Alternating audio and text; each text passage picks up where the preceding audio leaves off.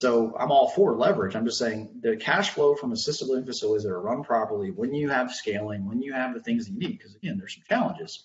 When you get those things, it sometimes can make sense to do those things unlevered. And that's not true of very many other real estate subclasses.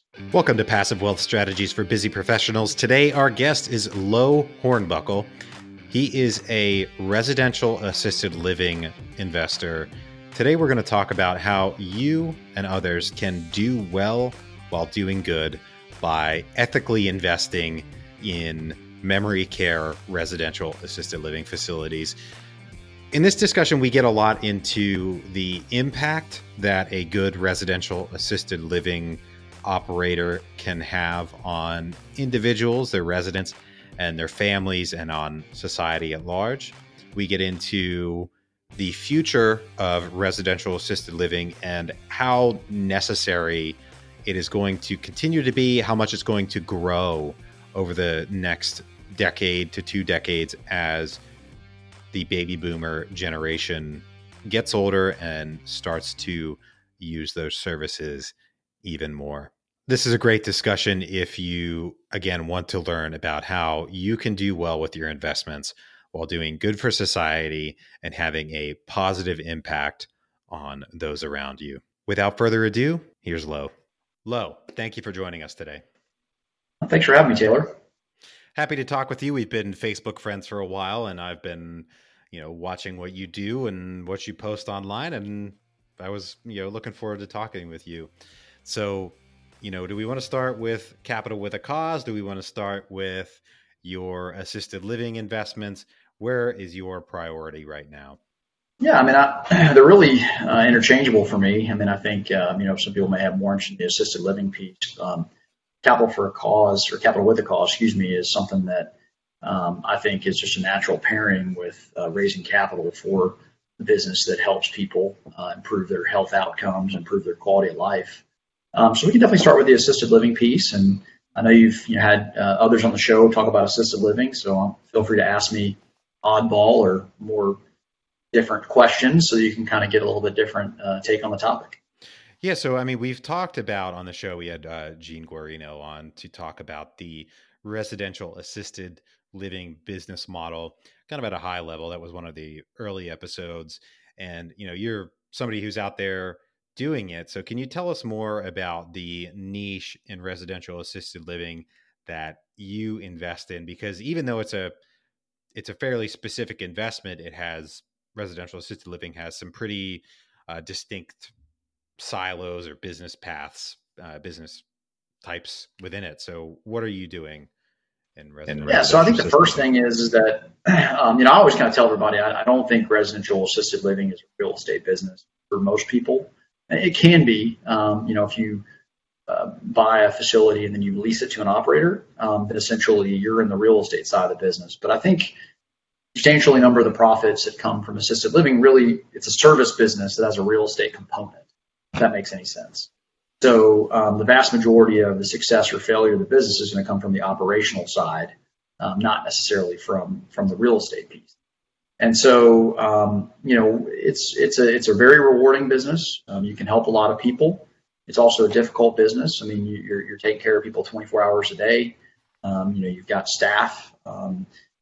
Healthcare workers are not the easiest to find in the world right now, especially in America. We have a shortage of healthcare workers, and so you're kind of at this point where there's some challenges to the business. Very rewarding. You definitely have moments where you're very, very happy that you got into the business because all the people you can help. There's also some periods of time where it can be stressful, and being in a healthcare related business, that's open 24 hours definitely has its challenges. And so, I'm always mindful to talk to people about that if they're thinking about getting into the space. The best way to be involved, or one of the best ways to be involved, in my opinion, is to you can invest in other people that are doing all the hard work for you. So there's obviously opportunities to pick someone who's raising capital for their projects, and then you can give them capital and let them deal with the 3 a.m. phone calls and the no call, no shows from staff. Let that be their problem. Oh man.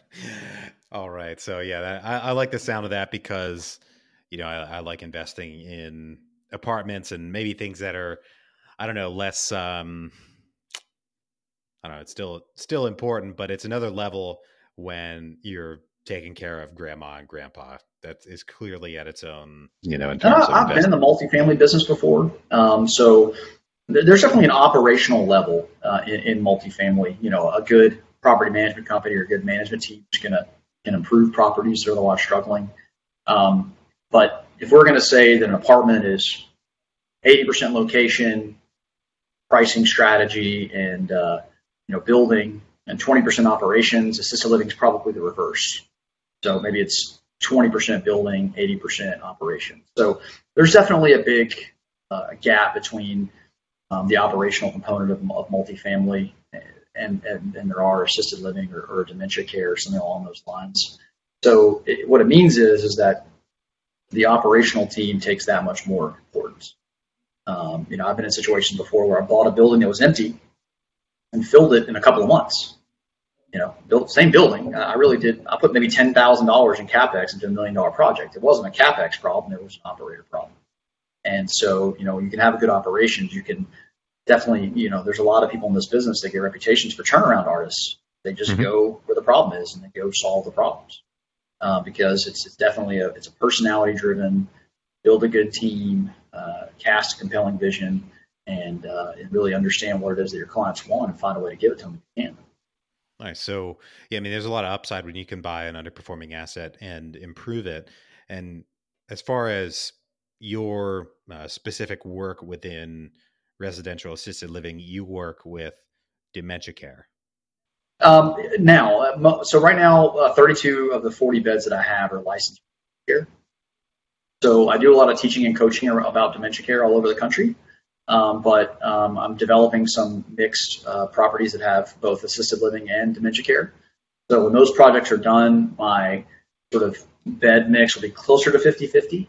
I'll probably have, because my next couple of projects are pretty big, and they're kind of like 2/3 to 3/4 assisted living to dementia care. So that'll kind of even the numbers out, or out of a couple hundred beds, I'll have about 100 and 100. So I really like what dementia care has to offer, but I think anytime you're in this space, if you can be more things to more people, so having sort of a base model assisted living, having kind of a luxury assisted living, and then having kind of a dementia care product, it's good positioning in the marketplace because now you can capture, budgets that range, in a $2,000 range. You can capture people with, different demographics, different needs. I mean, if you think about it, the really beautiful part about residential assisted living are these small, actually, your ability to be able to change any one house to meet a niche. So, if I'm well connected with a local synagogue, they say, man, we really love what you're doing. We need a kosher house. Can you do that? Well, if they can fill the number of beds necessary to make it worthwhile, then we can certainly do that. That's an example, right? So you can have it be along any number of things you can think about. Maybe you do a house for people that have traumatic brain injuries and your average population is 30 or 40 years old. Right now you have people that, are younger and get into a car accident and they go to traditional rehabs or traditional assisted living and they're looking around and the average age is 87 and they have a hard time relating. If you're 27, you get in a motorcycle wreck, probably not going to, enjoy being in a house with 15 to 87-year-olds. Maybe you will. You'll probably learn some stuff. But it's good to have that choice. And so the cool thing about these smaller settings is that you can pivot very easily. You can rise to the occasion to meet different demands that are in the marketplace. Very difficult to do with a big building because if you build a 100-bed facility, if you're going to go after a niche, it's got to be a really big niche in a market because 100 beds is totally different than filling 8 or 10 or. Yeah. So I had never thought about the angle of, say, somebody that gets a young person that gets in a motorcycle accident might need to go to a memory care facility. That's a interesting point. I mean, from the outside, I wouldn't have thought about that, or the kosher house. I mean, again, would have never thought about that. Well, and it's beyond just that. I mean, you think about what Jimmy Buffett's doing in Margaritaville. I mean, he's built an entire. They're building a Margaritaville facility, and ostensibly, it's going to be a bunch of people like listening to Jimmy Buffett all hanging out.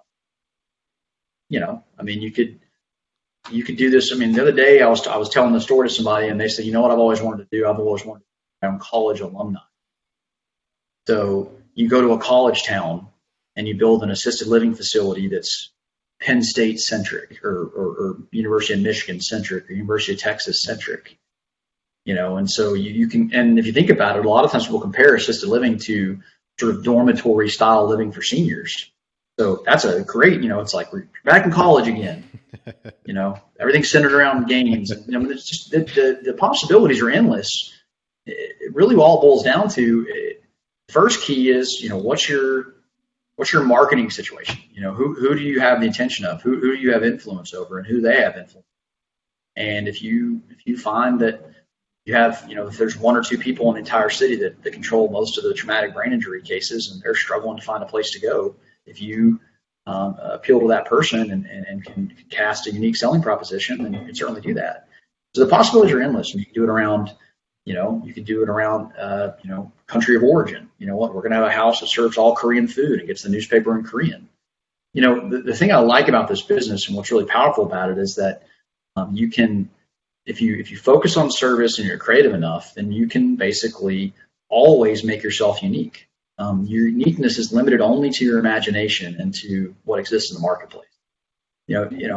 And the college town idea was kind of amusing to me because if you think about most major cities, they'll have a sports bar that's themed for a team not representing the local city. So if you go to Philadelphia, there's going to be a Dallas Cowboys sports bar where Dallas Cowboy fans can go to a bar and enjoy the game and not listen to Eagles fans. No offense to you Eagles fans, y'all are kind of annoying. I'm sure there's some listeners in Philadelphia, and I'm sure you think we're annoying too, and that's fine. That's how sports work. But if you think about that, you could have a Texas A&M alumni in Austin, right? So the point is that you can really, anything you can carve out in the space you can do because there's people that need care, there's people that have needs, and if you can build a lifestyle around that care, you can do that. Dementia care, if you really think about it, is just a subset of that, right? So there's assisted living needs, that's general population, and there's people that have cognitive impairment. Now, dementia, there's 105 different types of dementia. So, or like 110. Wow. There's a lot of them. We only really talk about like 5 or 6 because that's the vast majority of cases. But you could have a particular house that's really well specialized in treating people that have the symptoms of Lewy body dementia. So, and your caregivers know what it looks like and they know what to expect because people that have impulse control versus someone that has memory issues versus someone that's totally docile and sort of has more forgetfulness, those people are not going to necessarily be treated the same way. And right now we have them all in kind of one community under the umbrella term memory care, dementia care. So it's interesting to think about that you can take this to a place where you can get really, really detailed if you want to. And that's really powerful in any business because you can appeal to whatever the market says you should appeal to. And you just have to understand it and you have to have connections in that marketplace. It's a very powerful place to be. And you could also pivot. I mean, just imagine you're running along, you're doing assisted living for 10 years. And let's say they start building a bunch of assisted living facilities around you. You start maybe having more and more competition and you start to struggle more and more to maintain your census. Nothing stops you from spending a little bit of money, redoing the house in a certain theme, and then using that as a unique selling proposition and going after the people that are Rolling Stones fans, for example. Rolling Stones fan. Yeah, those Rolling Stones fans really are getting up there in years. No, I'm just the Rolling Stones themselves are getting up there in their years.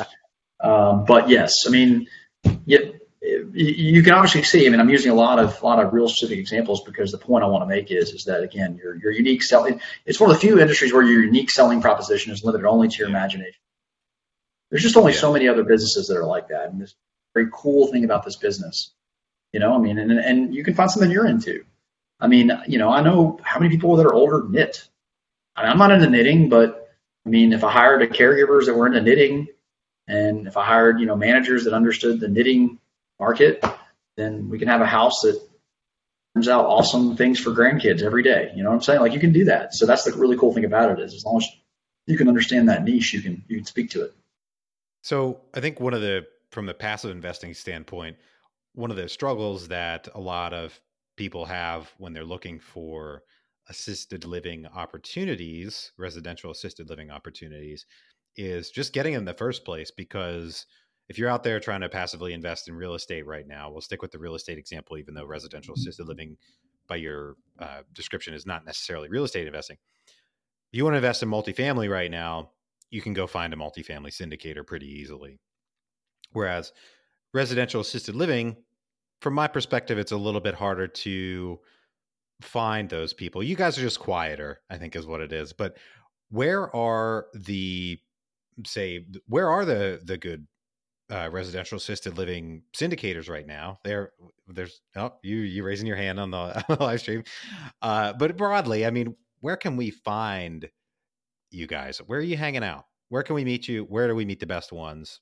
So one of the things that attracted me about assisted living initially, and I'll answer your question in a second, I haven't forgotten it. One of the things that attracted me about assisted living in the first place was I thought this is my one chance in life to not follow a trend, but be ahead of it. I'm always, I'm always the guy. So, and a lot of times in real estate, I think I was accidentally dumb money. A lot of times I would always let something happen for 2 or 3 years and I would come in at the tail end, and I think a lot of people do that, right? So the sort of most investors invest at the end of a cycle, and then they get beat down, and it's the ones that have vision and courage that are investing in the depths of recessions and problems. And so right now, assisted living really, people talk about the baby boomers and the silver tsunami, all those things. Well, the oldest baby boomer is 74, right? 74, 75. The average person that lives in assisted living is 87. So baby boomers are not really interacting with assisted living yet. They're not really a part of the story. And so you're really able to be ahead of a trend. And so one of the reasons why I decided to really focus hard on becoming an operations company is the very thing you mentioned. I don't know of many people personally that are both working on operations and also in the capital raising side. They're almost always completely firewalled or two separate companies or whatever the case may be. We're kind of a unicorn in that capacity. Now, we're not saying they aren't out there. It's just it's not a lot of people that are doing development and raising capital and doing operations. So the interesting thing is that we're in the process of building that out. So Gene and I are working together on a company called Family Legacy Homes, and the goal of that company will be to create a fund that will essentially raise investor money, and then we'll fund projects that we deem worthy. And obviously Gene, with his access to students and, can spend a lot of time with these people, gets an opportunity to vet people in a way that's hard to replicate, at least organically.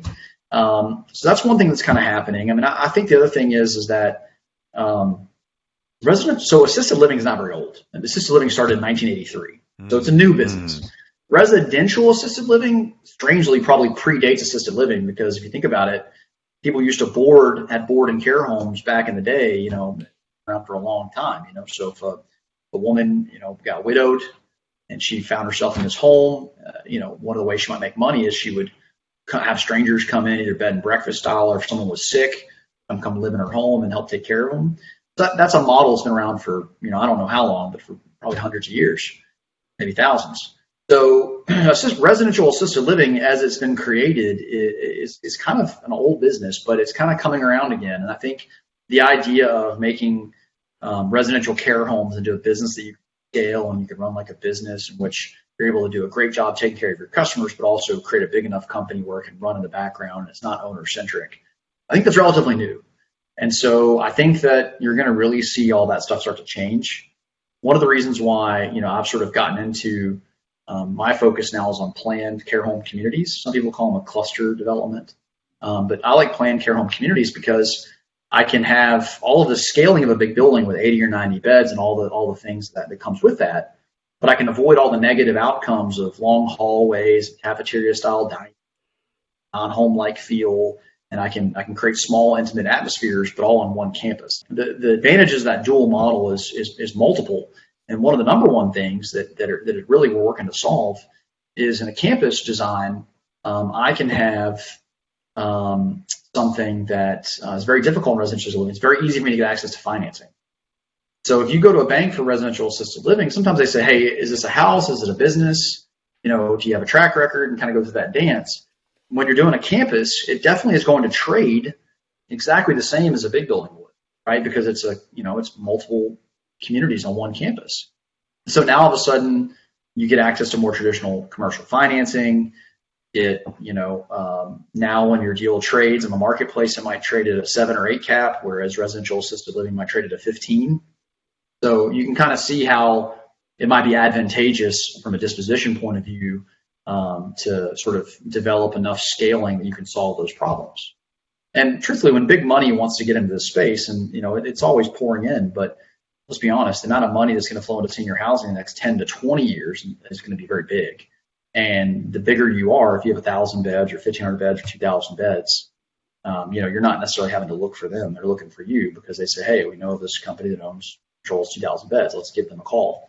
And so your exits become a lot different. And those big companies, those big insurance companies and hedge funds and private equity groups, they can afford to overpay because they have access to cheap capital. They have access to systems and processes and teams. And so they usually come in and they usually pay over market value for something because they make it up on operational efficiency. And we saw that happen in single family homes. We saw everyone, all these hedge funds say, we don't know how to manage single family homes. We don't know how to manage single family homes. And all of a sudden they said, you know what? We got to figure it out. We're just going to go buy 2,000 of them in a marketplace. And so we saw a lot of that. In the last 4 or 5 years, we saw that kind of consolidation where you had, these hedge funds being the number one landlord in different cities and obviously being the number one landlord all over the country. So I think that's where assisted living is headed. I think there's going to be some consolidation, smaller levels, and I think you're going to see. And what's interesting is every business that seems to have this baby boomer relationship has been going through consolidation. People think about assisted living. I have this conversation with a friend of mine where he doesn't think that care homes can scale. Think about mom and pop pharmacies. They've been getting bought up and consolidated. Mm-hmm. Think about mom and pop funeral homes, bought up and consolidated. There's very few standalone funeral homes anymore. They keep the family name, but they're owned by big corporations. So there's all these businesses that have been sort of mom and pop style operations, funeral homes. I think assisted living is sort of a natural evolution of that. And so my anticipation is you're going to see money kind of pour into assisted living. So it's definitely a good time to get into that space because, if you're the gatekeeper and you hold inventory when the market decides that it's time to invest in something, that's a very powerful place to be. Yeah, and you're not just holding this inventory and sitting on it. It's very much a cash flowing business. So you're making money just for the pleasure of holding the business in the first place. Yeah, I mean, the thing about assisted living that's kind of fascinating is there are some assisted living projects that I've seen that make sense unlevered. Wow. I mean, think about how many apartments would trade without leverage. I mean, none. It's very few. None. It's not none, but it's close. And there's not many people going, you know what, let me go find something I can buy for $20 million and I can get 6% cash on cash. It's just not, people aren't putting $20 million in like that. All the returns are based on being levered. And I've seen care home deals that put $1 million in and make $150,000 a year. So you can maybe make the case that makes sense. Now, obviously, if you use leverage, then you can make those returns higher. So I'm all for leverage. I'm just saying the cash flow from assisted living facilities that are run properly, when you have scaling, when you have the things that you need, because again, there's some challenges. When you get those things, it sometimes can make sense to do those things unlevered. And that's not true of very many other real estate subclasses. There are very few. And so, yeah, absolutely. You're right. There's going to be cash flow opportunities, there's going to be all kinds of stuff. There's obviously all the tax benefits of owning real estate, all the things associated with that. But for me, I think the really interesting thing about the business, like I'm doing the business because I like helping people. I like the challenge. I like helping improve people's situations where they've been in these situations where they're so terrible and they think, my life is over, don't know what I'm going to do. Mom or dad keeps falling. I can't get my life back. And we can solve that for them. It's a very powerful place to be in. The interesting thing about this business from a financial perspective is what it looks like in 10 years, 15 years, 20 years. We're not even scratching the surface of what this business is going to look like. And the retirement of the baby boomers and the baby boomers shifting into assisted living have already caused wholesale changes globally. And when they start interacting with assisted living and skilled nursing and memory care, man, I mean, it's hard to imagine, generation so much bigger than the previous one. Yeah, it's going to change things a lot. I mean, one of my uncles is retiring in a month and he's 60. And he's a baby boomer, maybe 61. I'm not exactly certain. So he'll start interacting at some point with independent living or active adult, if potentially is what he may. And those communities right now are sort of having to answer the question of like, are baby boomers different? What do they want? Apparently they don't like the word senior. There's this whole like conversation about branding in our space. The business that I'm in, I'm in the business of helping people that basically have to do something. This is not necessarily a want transaction. This is I can't be safe at home. I can't meet my needs at home. I have cognitive impairment. My family can't take care of me. And so it's a little bit different because they're not making a decision out of a want. They're making a decision out of need, and they're picking the place they think is going to best meet those needs. That's very different than someone that's 65 and says, I want to play golf and be with my friends, so I need to find a community that checks off all my boxes. Very different process. The buyer timeline is very different. Most independent living transactions, I think they take 6 months to 2 years on average.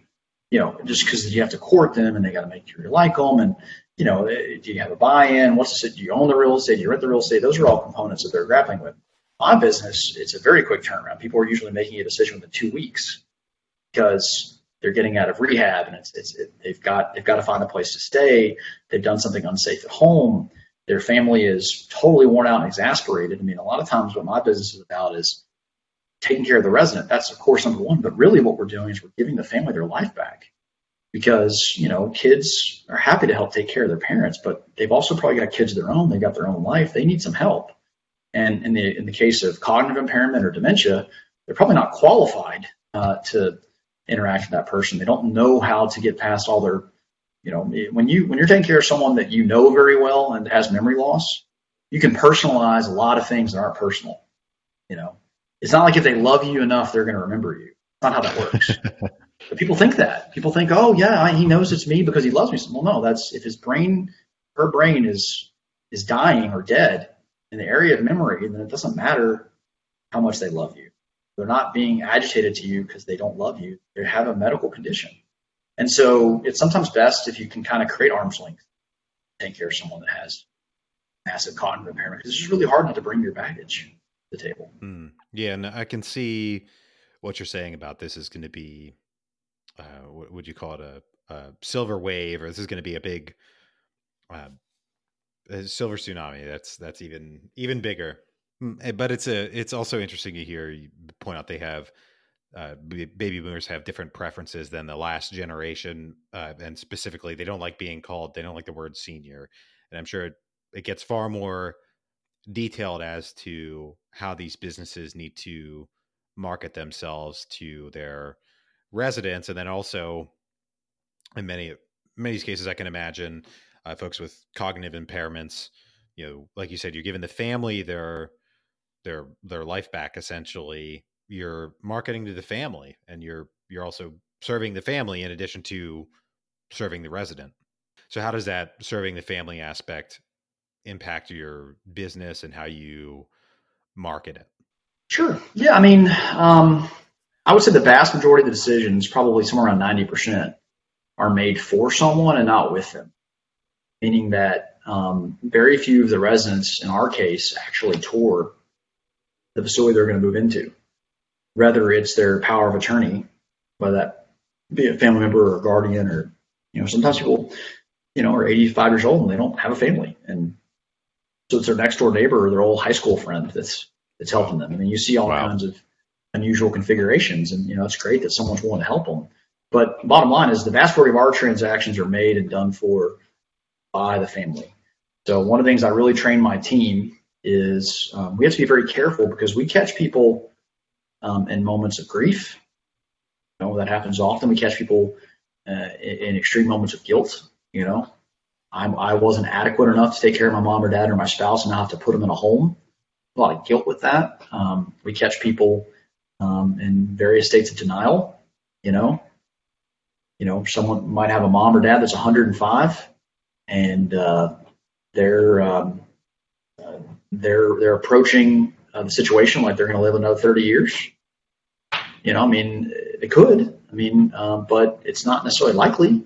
And so we see a lot of different states, and sometimes people see people that are just as rational and as just clear-eyed about a situation as you possibly can be. But that's rare. I mean, most people that we run into, most of our clients are going through various stages of grief, guilt, and denial. And so a lot of what we have to try to do is just try to set realistic expectations, give them permission. Sometimes we spend a lot of time giving, there's been tours where I spent maybe 15, 20 minutes talking to the resident, another hour was talking about the wife who was upset. I mean, spouses are tough if you really think about it. I mean, you've lived with someone for 50, 60, 70, some cases 80 years in terms of our clients. You've been with them. I mean, there are people who are like, hey, we've never been apart for more than 3 days for the last 80 years. Wow. Like, and that happens. And then you sort of have this, and it's less true now, but in, 1940s, 1950s, you had really clearly defined gender roles. So you've got, a woman who's like, I don't know how to balance our checkbook. I don't even know how much money we have. And on the flip side, you have a guy, he's like never done anything for himself except go out and have a job. And he's never done anything domestically. He couldn't tell you how to turn on the oven, for example. And so you have these people that have been in these relationships, so these very, very siloed gender roles in a lot of cases, and they've been in these relationships for 80 years. And while I don't want to use the word codependency in terms of like a psychological term of baggage, they have very much become dependent on each other. And so that's why you see these crazy situations where, people have been together, for 80 years and spouse one passes away and the other spouse follows in 3 days. You see a lot of that stuff. And so spouses can be very tricky to deal with, just because, again, they're bringing a lot of this stuff to the table. And so our job is to really understand it, not judge it in any stretch of the imagination, but just understand what they're going through and then kind of give them permission that it's okay. It's okay that you have no training for taking care of someone with dementia and you feel like you've failed them. You haven't failed them. You've been doing this a lot of times for 5, 6, 7, 10, 12 years. You've done a great job, but it's okay to take a step back because there's some decent data to indicate that if you take care of somebody with dementia, you usually die first. Wow. So, so there's a lot of people that pass away giving so much of themselves, because if you're constantly in a state of stress, if your body's constantly in fight or flight, you're always worried about something, can't go on vacation, can't work your job, you're just dedicated your entire life. I had a guy that he trained himself to be a light sleeper. So every time his wife got up in the middle of the night, he could wake up with her. So he would routinely not get more than an hour and a half of sleep in a row where some noise or some sound or some worry wasn't causing him to wake up. And, that guy still had guilt. I'm like, man, you've been very dedicated, man. I mean, it's okay to let somebody, take the wheel for you from time to time. Yeah, you're not Superman. And it's very ingrained in this generation, right? It's a silent generation, so there's a lot of expectation for people to suffer in silence. Yeah. We're very, first step to get help is you're going to ask for it. I mean, this is very much a business that impacts everybody. And you mentioned the siloed gender roles, particularly of a, particular generation. I think, the way I relate to that, and I encourage everybody there to think about it for yourselves. My grandfather passed away earlier this year. He was 92. He lived a great long life. He was very active up until literally the month that he passed away. But in a way, my grandmother's still alive. In a way, the gender roles that they lived within, she took care of the cooking and the cleaning, and he took care of taking care of the farm and going out and making the money. And then he retired and everything. But if she had passed away first, and she's still alive, thankfully she's doing well, but if she had passed away first, he would not have been able to take care of himself in many ways. He doesn't know how to cook anything.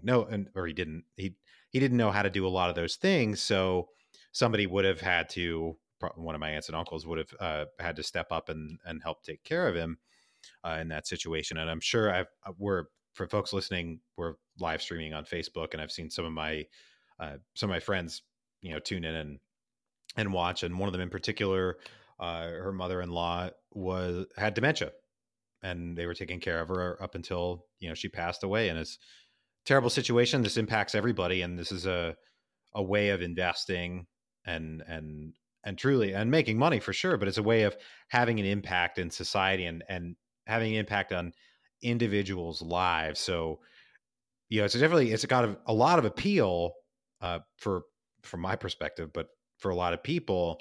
And, I know you're you've got an initiative going on, Capital with a Cause. Do you want to talk a little bit more about that and specifically what you're doing to make an impact and, I don't know, change the equation a little bit, but what does that mean to you, and what are you doing with Capital with a Cause? Yeah, from my perspective, at my core, I believe that of all the economic systems and all the motivating factors in human society, that capitalism plays an important part in that. And that's what I believe in my core. And I think sometimes it can get a little bit flawed, and sometimes it can go to an extreme. So, for example, if you're an assisted living operator and you don't have good motivations, and you're like, we got to get the net operating income up. Well, you can cut expenses. Well, what can we cut? Well, let's serve lower quality food. Well, let's cut back on the staff. So we really feel like we need 3 caregivers during the day, but let's cut to 1, and we'll make it work for a little while. Well, you got to have a mission that understands why you shouldn't do that. Now, obviously capitalists would argue, hey, if you do that, then you'll go out of business. Well, that's probably true, but we see countless examples where people's motivations and incentives sometimes can be a bit short-sighted. Behavior theory tells us a lot about a person.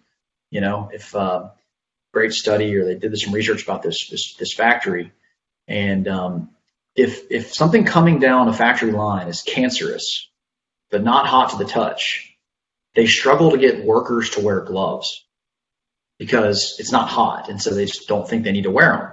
On the other side, if something's not dangerous at all, but it burns your hand or is cold to the touch, it's very easy to get workers to wear gloves. Well, if something's hot or cold, you're probably going to burn the outside layer of your skin. But if you handle something for 20 years in the factory that's going to give you cancer, much worse result. So behavioral theory, we know, doesn't really weight the long term as well as it should have. It's the reason why people struggle to eat well and exercise and all those things. Short-term pleasure is part of the deal.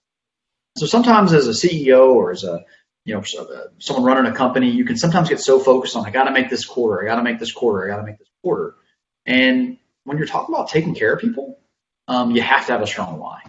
And so Capital with a Cause for me was really all about kind of marrying the idea that you don't have to squeeze every dollar out of every situation and then take whatever's left over and invest it in charity. You can combine the two, and you can create situations where your investments or the things you're investing in create positive things for other people. So, and if you can marry those two causes, you have, what's called impact investing. You can make an impact. And impact investing can be things like sustainable agriculture. It could be, in my case, investing in assisted living to where you can improve the outcomes and the quality of life for people that are, especially memory care folks are very vulnerable members of society that can't be their own advocate. So if you can marry investing, making a return, but also creating a positive return inside society, that's what Capital with a Cause is all about. And frankly, I'd heard of impact investing before, but I'd always kind of been too much of a capitalist in terms of just being focused on what's the money look like. And as I got into this business, it totally changed me because I realized you can't always be focused on the money. You have to consider your residents. You have to consider your staff, sometimes even at the expense of money. And so I had a couple of investors when I was initially raising capital for the first time, and they would tell me like, hey, I have other deals that I can invest in, but I'm investing in your deal because I think it's going to be beneficial for these people, and I can tell you really care about them. And I had one guy, he said to me, listen, I one time lost $100,000 drilling for oil. I did not feel good about losing that money. He said, if I give you this $100,000 and I lose the money, I hope you don't lose it, but if you do, I'll at least feel like I was trying to help some people in the process. So I started to realize that wasn't anything I came up with. My investors are just telling me, hey, we do care about your mission. We do care about what we're trying to do. And so it made me realize that I want to create a forum and I want to create a place. And so we're kind of working on building this group where people that have deals that have a social component to them can invest with investors who are not going to just invest in deal B because the IRR is 2% higher, right? They may say, hey, listen, deal A might have a 2% lower internal rate of return, but I think you're going to positively impact the community. I think you're going to positively impact people that are in difficult situations. And so for that reason, I'm going to invest because my spirit gets lifted by doing those things. The community gets made better off. Or, I know what I went through when my grandfather had dementia. I know what I went through when my spouse had assisted living needs, and I saw the struggles, and I saw the isolation and the depression, and I saw what happened, how deadly falls can be. So if you can do something that can help prevent that in another family and save them from that pain, then your investment makes more sense to me than a couple points. And so that's really where that's kind of been born from, is the idea that, it's not all about how much money you make. It's a combination of making money and doing good for society, kind of do good and do well at the same time. I like that. I like that a lot. I mean, this is an important cause, and you said it without saying the specific term, but the one that comes to mind to me is senior abuse. It's out there. It's real. People are doing it, and it's tragic. So I don't know what else to say other than that. So certainly I applaud you for doing what you're doing. Yeah, appreciate that. Yeah, appreciate that. And what I always say about that is most of the time people get into these situations or neglect. Listen, it doesn't matter how good of a facility you have, it can happen. Period. And I try not to wag my finger at anybody that some other facility has. Where I do think it's really important is that where people get into trouble, and where I do wag my finger at them, is that when something becomes clear, they don't take action as a company. Or famously, there's an old saying: it's not the act that gets you, it's the cover up. It's people that have bad things happen, they don't own it. And so our company is based on the premise that we're going to make mistakes. You're taking care of someone 24 hours a day, 365 days a year. Just go ahead and understand you're going to make mistakes. And I got a couple people on my staff who are dyed-in-the-wool perfectionists. And I'm like, listen, guys, you have to understand, if we put out a bad meal, if we do a poor job cooking a meal and the residents don't like it, or the family says, hey, they didn't like it, it wasn't a very tasty meal, you apologize, fix it to the best of your ability, and work on systems and process to improve it, because there are places all over the country that are charging more money and serving rice and beans as the only meal all day, every day, and the caregivers are uninterested, all those things. So to me, it's less about things like senior abuse and more like apathy. There are a lot of people that get in this business, and their residents are numbers on a spreadsheet, not people. And I try to stay as connected to that part as possible, so that I can see the families for who they are. I can understand their stories for what they are. Just imagine, people bring their life story with them. One of the most interesting things I ever had happen, and it was a paradigm shifting thing for me, was I had this person whose family had, I forget which country, but their family had survived sort of a communist famine. And so she just assumed anytime someone ate like a smallish meal, it like set her off, because it would take her down this, he's going to starve to death. And we serve relatively small meals in assisted living. Meals are good, but they're small. Most seniors, you or I may eat a 10-ounce steak. Most seniors are going to eat 2, 3 ounces, 4 ounces of a steak. Is what they're actually going to eat. And so for her, she had convinced herself that these small meals, and so we were like, man, what is she talking about? And then when I sat down and I heard her story, it all made sense, because just imagine you see your family members go through, or you hear these stories going through your family about the famine and starvation, and then your husband moves into an assisted living facility that's serving a standard style meal. You're like, oh my God, they're serving prison-sized food here. And we're like, no, okay, so what you're saying really is you want him to have bigger portions. So easy to fix, but we didn't need to understand her story, because we needed the context behind how she was feeling. And so we try to take the time to figure that out and realize that, great book that I read about psychology, a friend of mine wrote it, a doctor of psychology. It basically just is of the theory that everybody's doing the best they can with the tools and that they have. So there's very few people in the world that are just evil. They're not. They're making the decisions that they think make sense in the context of what they think is going on. And if you can understand that, then you can kind of appreciate people for who they are. And just understand that, like, listen, if I'd gone through the experiences you had, I might have a different outlook on life as well. And so you need that for 2 reasons. And one, you have to have that when you deal with people with dementia and memory loss and all those things, because, you've got to get in their world. They're never going to come to yours. You have to be able to understand what they're actually thinking. If you've got a guy that every day packs a suitcase to leave. An untrained person says, where are you going? You're not going anywhere. You live here. Go put your stuff away. Well, now you've got a cognitively aware adult arguing with a person that has a brain disease. Which one's crazy?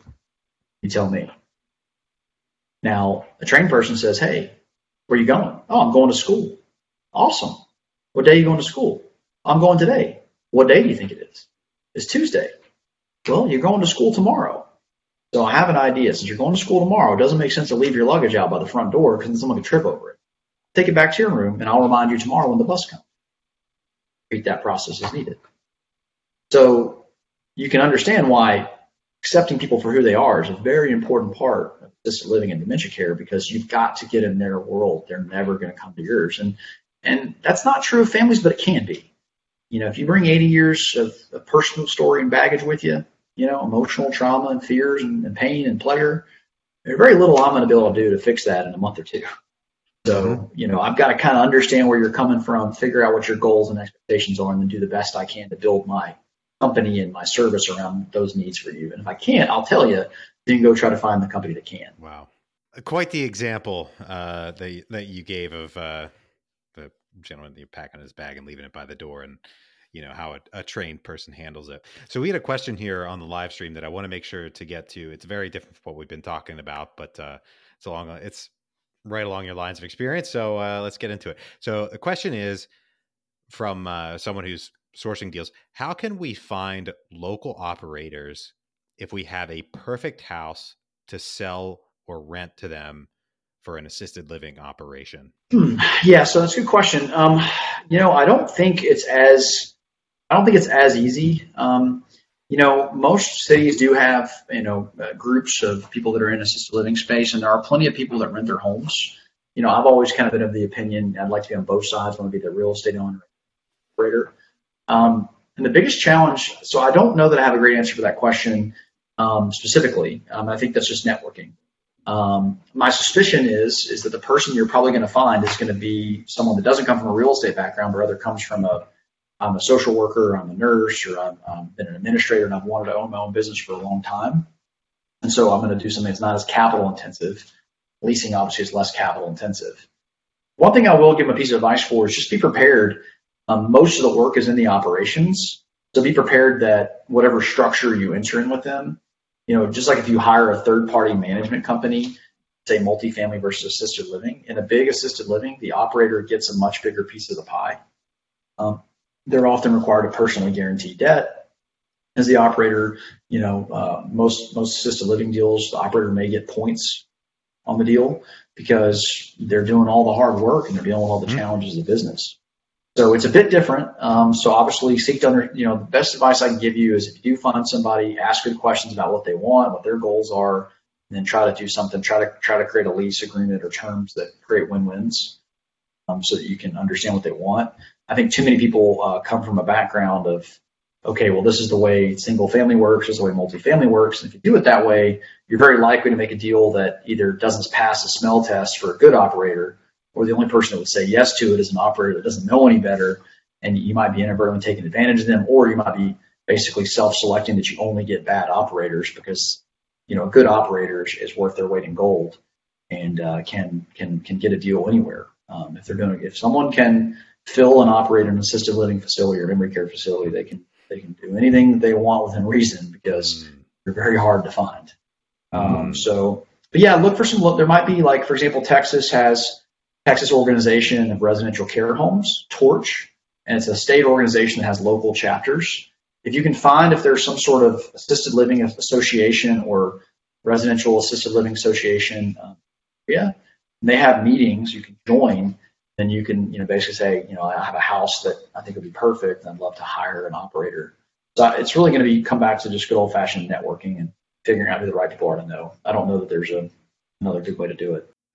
Well, networking is a great skill. Yeah, okay, this is one thing. Most states do tell you where the licensed facilities are. So what you could do is you go get a list of all the licensed facilities, and most states require you to list who owns the real estate and who the operator are, and you can look for pretty obvious differences in companies. That could be a clue, or you could, and then what you're doing is you're calling them to say, hey, I'm looking for an operator to take over this project. Would you be interested in leasing or coming to be third-party management? You could call all the existing operators in a certain area and ask them. So I get calls often from, hey, I got this house to sell, or I found you because I went to the list on Texas, and I'm just calling. So it's a little bit more targeted cold call, if you were. So you're not calling the phone book, you're just calling people that have a decent reason to be in this.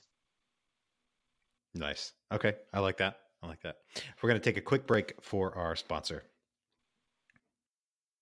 What is the best investment in real estate that you've ever made? Definitely the first care home that I built. It's an awesome deal, and not only did I learn a whole lot, but just really, really outstanding returns, and that's been an awesome project. Okay. Second question: what is the worst investment that you ever made? This one's also pretty obvious for me. My partner and I in Louisiana bought 30 low-income houses. Man, Class C and D, or E maybe in some cases, Class C, E, single-family investing, is difficult business. We worked real hard to break even most months in that business. So definitely our low-income Louisiana portfolio was definitely the worst investment we ever made. Yeah, I mean, I can see in that business, you have low rents, but a lot of your costs for equipment and things, I mean, they're going to be fixed. An AC unit costs what an AC unit costs, no matter where you are. So you need to have enough gross rents to have enough rent left over after you pay your debt to pay for your, new AC unit, to keep going with my example, or any of that equipment, stuff like that.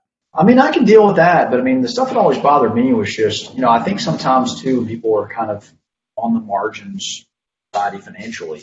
You'll see situations where you'll have a 4-bedroom house with one bathroom or something, because that's just how it's not a great way to do it. And you'll have 8 adults in the house, and you're just going to, whether you have no bad intents at all, you're just going to destroy the house. It's just not, 8 adults sharing the space of that size, using one restroom, just going to predictably cause a lot of unnatural wear and tear to the property. So it was definitely eye-opening. Learned a lot from that. Definitely learned a lot about my investment philosophy when it came. Good to know. Last question, my favorite one. What is the most important lesson you've learned in investing? So that's interesting. I think for me, it's really to invest in what you know in. So I think anytime you can sit down or talk to clients that you more intuitively understand, because that's your background, or that's your income level, or you're talking to clients where you're speaking the same vernacular, it's always helpful. So if you're an educated person, if you can somehow create situations where the person on the other side of the desk with you is an educated person, you've just got a real good way with country people, then probably interacting with people from the country is going to work out really well for you. And so I think for me, it's invest in things that you know, and invest in things that you can intuitively understand because you spent time with them. If you're scared of water, probably don't invest in island vacation homes because you don't really understand the lifestyle, right? So I just recommend people to invest in things they understand.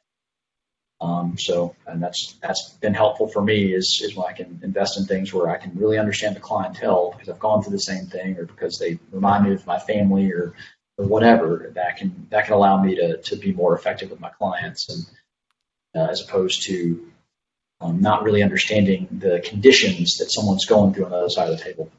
So I appreciate everything today on residential assisted living, particularly the memory care. It's definitely compelling. And I think you have a great angle on it, or a great way of looking at the business. So, I appreciate you sharing that and being out there.